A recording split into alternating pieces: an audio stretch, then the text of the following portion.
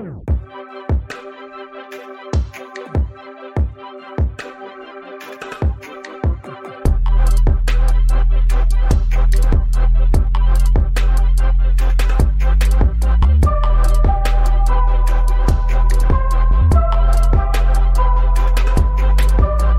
everyone, welcome to That's a Good Question, a podcast of Peace Church. This is a place where we answer questions about the Christian faith in plain language. I'm John. I get to serve as one of the pastors here at Peace, and I also get to serve as the weekly host of this show. Our purpose here is to help people grow in their knowledge of the Bible and their walk with the Lord by answering questions. So please submit questions at peacechurch.cc/questions. We're always happy to hear them. We don't get to them all every week, but we love to receive them, and we get to them eventually. And today, got some exciting questions for us. We got with us today, Pastor Ryan, lead pastor of Peace Church. Hello. Great to have you, brother. Thanks for having me. And our questions are going to spiral off something that we're in the midst of as a church right now. So right now we are we just launched this past Sunday into a capital campaign where we are taking a spiritual journey as a church, praying and seeking the Lord about how he would call each of us to be generous and sacrificial and how we might give to expanding our facility so we can reach more people. We've been I think some in our church would say that we've been beyond capacity for the last couple of years. Yeah. I think we've definitely arrived at that point, at least by now. And so we're looking at expanding the facility so that we can reach more people. So here's the question. We're asking for money right now. What's the difference between us asking for money and one of the popular prosperity gospel preachers asking for money? Yeah, that's a very valid and fair question. And it's something that you need to have an answer for if you're going through a capital campaign. But I think for those of us who are listening who may not be entirely familiar with even some of these terms, how would you go about even defining what the prosperity gospel is? Yeah, good question for sure. I think there's a ton we could say about that. We'll just, to ease our way into it, I think one of the staples of the prosperity gospel is this equation that if you do this, then you will get this. If you give money, then you will get even more back in return. Another piece of it, I think, would be this promise that to be a Christian means that things are going to go well for you. That if you just have enough faith, then things are going to work out well for you in this world. Yeah, I would say that the notion of if you give, then God will double it back to you is an implication of it. But I think when I think about the prosperity gospel and those who I've listened to who are clearly prosperity gospel preachers, for me, what I pick up was the general notion that God's desire for those who follow him are to be rich and healthy. Mm. And if you're following God and you're not rich and healthy, then it's because you lack faith. Mm. And therefore, then that plays out with things like, so demonstrate you have faith by sending in your $50 to you fund whatever the TV preacher is trying to get you to give to. So for me, it's this notion of the prosperity gospel is not just prosperity in financially, but also you prosper in your health. Right. I got to jump in on one thing that you just said. You said TV preachers. For those who are listening who don't know, TV is this thing that people used to watch because people used to be on these things called channels. Well, now they're just on YouTube. Okay, so the screen on your phone, that bigger screen that hangs on your wall, at one point that was called a TV. That's right. It wasn't connected to the internet. There's these things called like waves, TV and radio waves that came through the air. Yeah. So yeah, and not just, all right. So the maybe not TV preachers, the online personas. But generally speaking, the prosperity gospel is that those who follow God, following God results in financial wealth and, in fact, that you're very healthy, that you don't get sick, or when you do get sick, you automatically get healed. And so if you're poor or unhealthy, it's because you are not faithful enough or you're not giving enough. Yeah. And I hope those who are listening would hear that already. Their flags would go up and be like, whoa, something's going on here. So back to the question of how are we different from those prosperity gospel preachers? I would say the first thing is in our theology, we would never say that God is promising that you will be financially wealthy and perfectly healthy for your entire life. We would never say that. In addition, we're not saying that if you give to this cause, to this campaign, we're not saying that's going to result in you being wealthy or healthy. I think the best thing I can say you're going to get from giving to this campaign is, number one, a deep satisfaction that you're contributing to something awesome God's doing in this world. You can say that you are being faithful and responding to the moving of God as you discern how much he's calling you to give towards this. And that's pretty clear distinction between what we're saying and doing and what prosperity gospel preachers are doing. And to give like the radical extreme, I'm not going to be buying a private jet with what people are giving, nor would I be boasting about that on my social media. Right. For sure. Yeah. So you're not planning on promising everybody a money back guarantee that if you're not perfectly healthy at the end of this campaign, then money back. Absolutely not. Right. And that's why I think I jumped to that at the beginning of the definition, was because I think that you're right. That is an outworking of the theology. But that is kind of a staple, I think, of those kind of preachers, is that if you do this, then you will get this. It's like an equation, as if you can sort of earn something from God, I think is in there. Yeah. Yeah. So can we just play this out for a second then? Yeah. So what would you then say to someone who says to you, well, Pastor John, are you saying that God wants me to be poor and sick? What's the flip of that then? Yeah. So no, God doesn't want you to be poor and sick. But what I say is we look at the Bible and we look at the overall storyline that God created a world that it was perfectly good.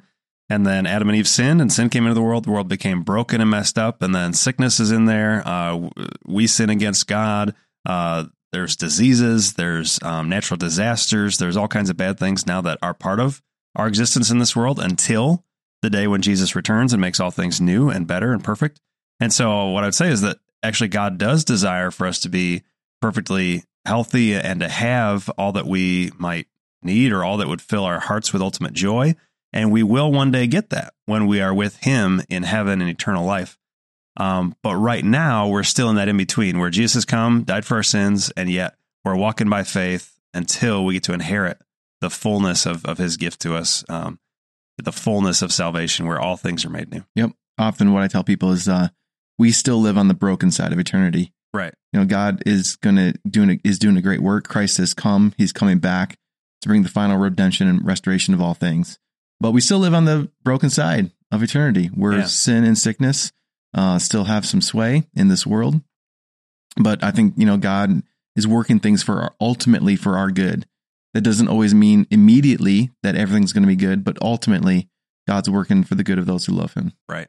So let's bring in some scripture even that kind of makes this point also. Just thinking about different parts of scripture that point to the fact that we as Christians are not designed to be totally free of suffering.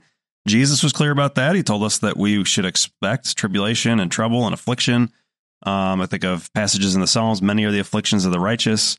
Scripture is pretty clear that Christians should expect suffering. I think of the book of 1 Peter talks a ton about the suffering that Christians are going to go through in this life. That's something we should expect. Think about Jesus' own life. Matthew 8, Jesus says, foxes have holes, birds have nests, the Son of Man has nowhere to lay his head. Jesus had a trying and difficult life, and then ultimately was tortured and killed at the end. Yep. Things were not healthy and wealthy for Jesus. Paul often recounts, it may be an overstatement. Paul recounts troubles that he's endured in times. He's not shy about sharing that. He talks about the thorn in his side. We don't know exactly what that means, but we know that he dealt with trouble on a consistent basis in his life. And you see even times where Timothy's sick and Paul's saying, hey, you should take a little something for that. I won't share what that is, but that's you can read the Bible for yourself. But yeah, no, I think when you see the New Testament, it's rife with examples of how even those who follow God endure hardships and trials at times. And Paul talks about, he knows what it's like to have enough money, and he knows what it's like to not have enough money. And there's an ebb and flow to that on this side of eternity. But what we are longing for is for the renewal and redemption of all things. That's why we are just praying for Christ to return. Right. And let me bring in maybe one or two passages that I think people can misinterpret in the wrong direction on this. So one of those passages is Genesis 12, the covenant that God makes with Abraham. He promises him blessing. He promises him, we always talk about kind of three things that he promises him. He promises him the blessing of descendants, of land, and that he will be a blessing to the nations. But that word blessing, what does that really mean? Is it just money? Is it just wealth? Or is there something altogether different in there? Is something that I like to talk about when we talk about this topic. And that actually true blessing in the Bible is a relationship with God. Ultimate blessing is having a relationship with God that starts now and lasts into eternity. Yeah, it's living the righteous life before God as he's as he's laid out for us. I think it's Psalm 1. Blessed is the one, blessed is the man who does not walk in the counsel of the wicked, stand in the way of sinners, or sit in the seat of scoffers. But his delight is in the law of the Lord. Yeah. It's those who follow God and follow his ways. Yeah, I think of the Psalms say, delight yourself in the Lord and he will give you the desires of your heart. I think that passage in specific is pointing to the idea that the ultimate desire of our heart is the Lord himself. So when you delight yourself in the Lord, you get all that your heart could ever want. You get God. Because you're delighting in that's it being played out. Yeah. Your delight in the Lord is your heart getting its ultimate desire. Right. So blessing is not simply money or health. Right. Ultimate blessing is in God. Money and wealth or money and health can be a blessing from God. Right. And we get that in different proportions in this life, but ultimately we will be with God. And that's the biggest those who are blessing. sick, I know you've talked with people who are sick and dealing with cancer who feel blessed. Even in the midst of that sickness and brokenness and disease, those who are not experiencing a time of financial flourishing can feel very blessed in what God has provided. And because, and it also you look at the standard of what does that even mean to be financially blessed? I'd say people on the lower side of middle incomes in America are among the richest people who have ever existed on the face of the planet. And so the fact, I don't want to make a blanket, what am I trying to say here? Blanket statement about this, but the fact if you can afford to go to Starbucks and buy coffee without it impacting your wallet, you are among the richest people who have ever lived ever on the planet. And so, I think we want to underscore what it mean by blessing, because that word is so abundantly used, rightfully so, in the Christian world, but by some segments, it is a warped understanding of what blessing actually is. Right. So, I can say loud and proud right here and now, every Christian will be blessed. You put your faith in Jesus, you're going to be blessed. That's true. Now, I think you have to be careful and explain what that means, because I would go on to say that doesn't necessarily mean money and health. That means eternal blessing, and you might experience some other good things in this life. But you just have to be, so I can very easily say that, yes, all Christians, you put your faith in Jesus, you will be blessed. But blessing according to the terms of the Bible, not just worldly terms, how we might think of blessing. Sweet. So, Pastor Ryan, other question. What are some subtle ways that prosperity theology might sneak into other preaching or even other everyday Christian thinking? So there are those who intentionally have this theology and they preach it and they teach it, and Christians live that way. But what about those who don't intend on purpose to walk down the road of prosperity theology? How does it sneak into other preaching and other Christian thinking? Yeah, that's a really interesting question. I think part of it is we live in a society that's transactional by nature. We're used to giving and getting things all the time. And so I think in a lot of ways, we just inadvertently, sometimes that just sneaks into the notion of even our faith. Like when we think about giving money, in our world, you give money to get something. Money is a tool that you use in exchange for goods and services. And so I think a lot of times when people bring that in subtly to this notion of like, well, if I'm faithful with giving, then I must be getting something in return. And I think that is that's inherent for the way that we use money in every other instance in our life. Whether we're buying groceries or saving for college or something to that effect. So I'd say that's one of the ways, is that just this whole notion that we use money exclusively for that purpose in every other sphere. Well, and I even hear stories from very well-meaning Christian brothers and sisters about that. New Christians, I've heard this story a couple of times from a new Christian who started coming to our church, and they start giving, and they maybe tell a story of, oh man, last Sunday I gave for the first time, I gave $20, and man, you wouldn't believe it. The following week I found $30 in my, in my dryer or something. And it's like, see, man, God totally delivers on his promises. And I kind of go, whoa, wait a minute. Yeah. That's not the equation. That's not quite how it works. That's cool that you found some money, and maybe that is, the Lord's blessing for that week, but that's not how giving works. Exactly. That's not something you can expect every single time. Right. And something like that for us, I just want to push back on that, I feel like, I'm glad that you are open. Your eyes are open to see where God is going to continue to bless you and stuff. But that's not what you can expect every single time. Right. And I'm not sure you can really make a direct correlation. all things come from the hand of God either way. And I don't know. I mean, did that recently happen to you? We'll be right back after this break. Hi, I'm Elizabeth, one of the co-hosts of Mom Guilt, a podcast with new episodes every Monday. Mom Guilt is a podcast about the daily struggles of motherhood. Stephanie and I share real experiences of mom guilt and how we have found freedom from that guilt through the gospel. Listen to us on resoundmedia.cc or wherever you find podcasts. Not super recently, but it's happened. Something like that. Yeah. Yeah. I can think of 2 times off the top of my head that I've had newer Yeah. Christians So, say that. I mean, on the flip side, I say that. And then on the other end, I also can say, and I said this before, like, I don't feel like I can outgive God. Like every time I do give, I feel like it's not that we get something in back. It's just that God's blessing continues to appear more abundantly. So if anything, I guess one of the things you could say is that when you give and when you're being faithful, you're growing in your faith, and therefore you have more eyes of faith to see where those blessings already are already happening in your life. And I think that's part of it too, is like when you give and you're generous and you're responding to God's blessing, and when you respond to that, that's an act of faith. You're growing in your faith by doing that. Your eyes are becoming more attuned to see the world through the lens of faith. And then by doing that, I think you do end up seeing how God is always blessing you.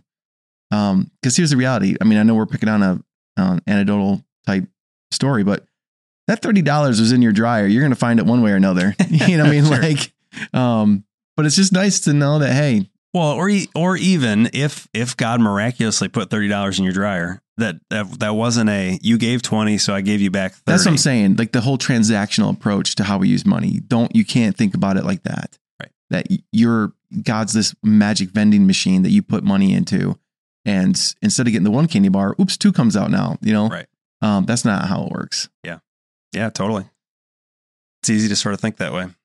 Any other ways that prosperity theology sneaks into our thinking?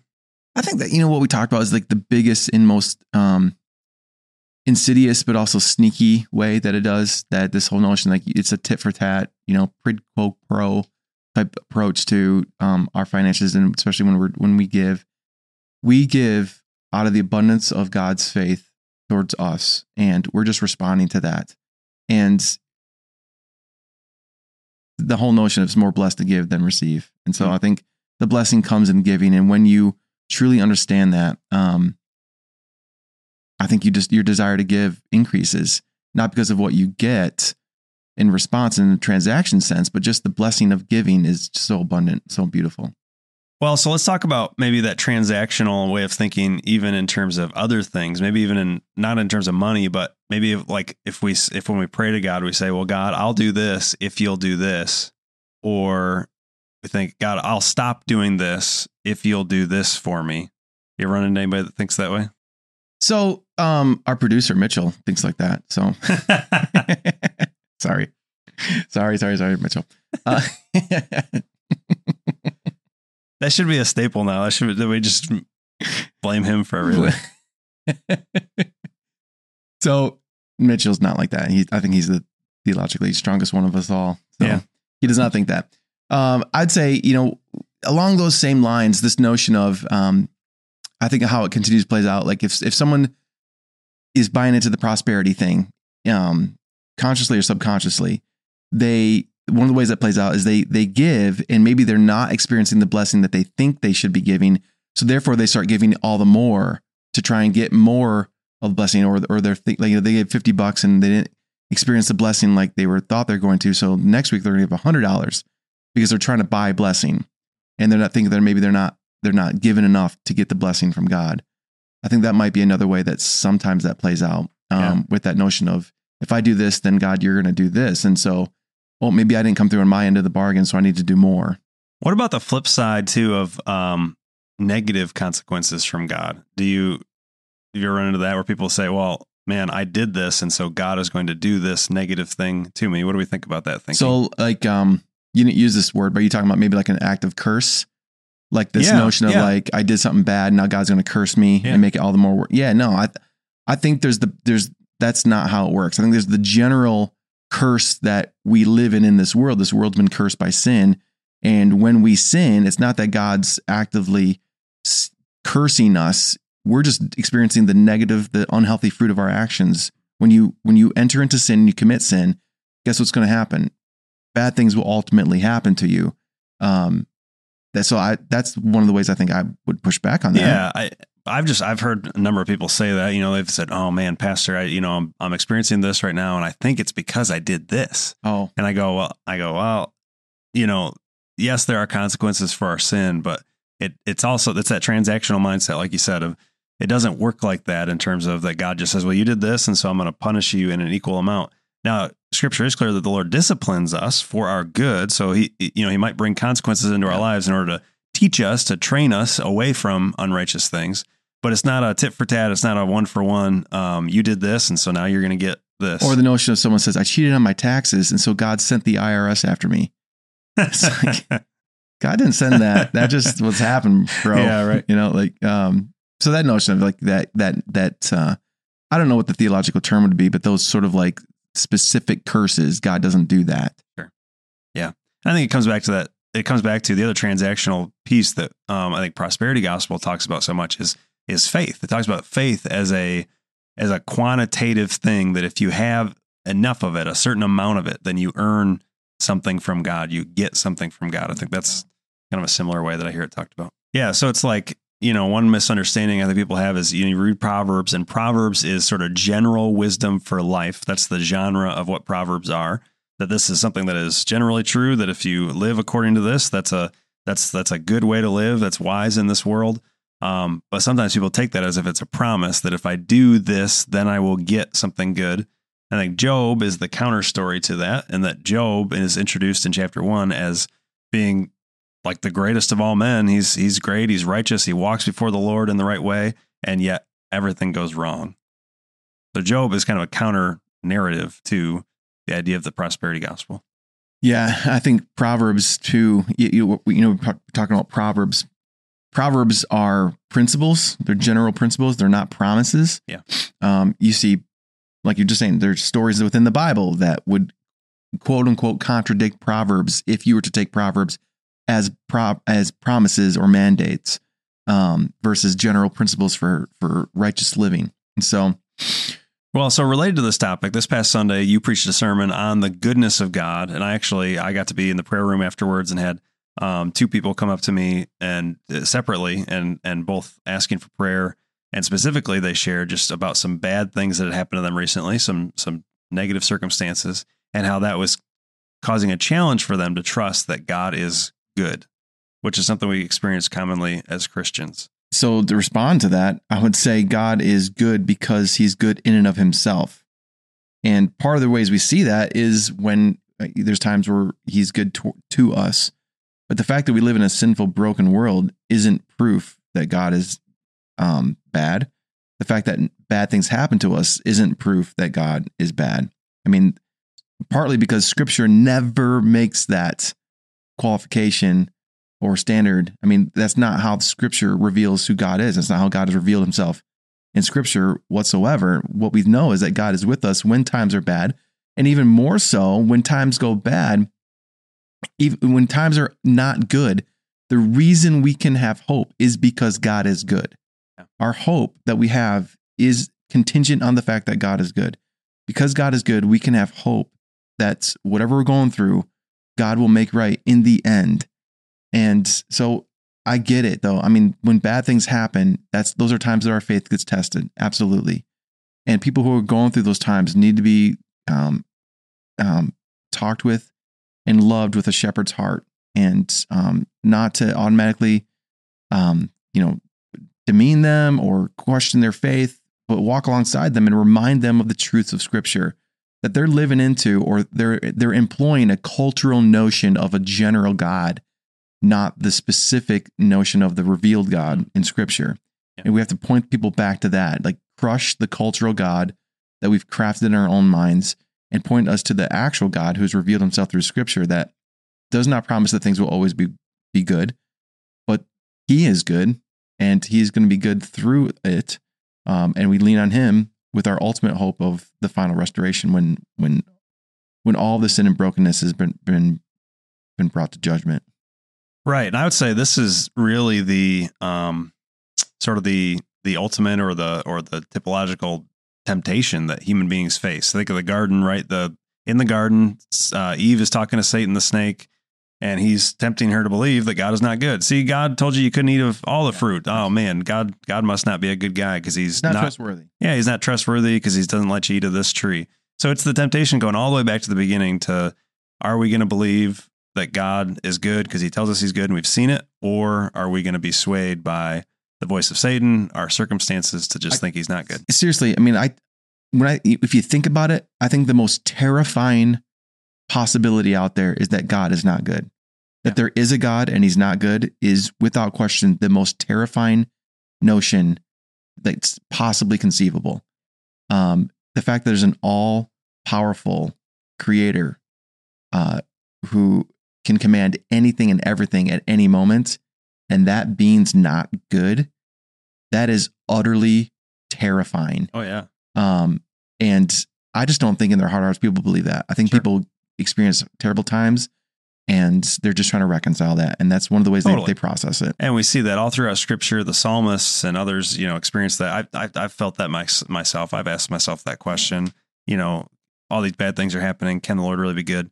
For however bad things are, it's not as bad as if God was bad. Sure. Totally. Well, I mean, if God was not good, then we can't even trust the good promises of the Bible, which means that we have no hope that good things are coming in the future.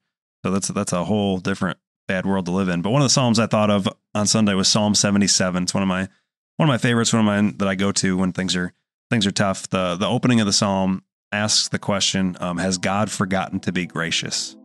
Has he forever shut up his compassion? So it's asking that question, is God still good? Has he forgotten about me?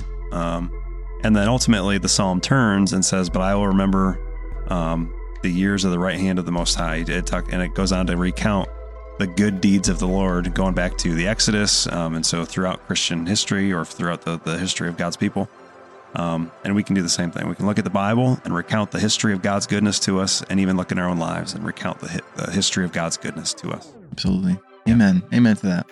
Cool. Well, thanks, brother. Thanks for the time. Thanks everybody for listening. It's been great to spend some time with you. If you have more questions, please submit them. peacechurch.cc/questions. We love getting to try to answer these biblical questions in plain language. Thanks so much. Actually, hold on. I want to add one thing to that because this is something we've been dealing with. And I want to, for those who listen, I think sometimes people have questions and they don't know where to ask or how to ask. And so that's what we're providing this for. But sometimes people have a question that they don't necessarily want it talked about broadly. If you'd like one of the pastors to respond to you personally, it is a very, very small number of people who see the questions that are asked. If you could include some contact information, one of our pastors would follow up if you want that. But we'd also very much encourage you, if you have these questions, someone else also does. Yeah. So ask them and allow us to talk about them more broadly.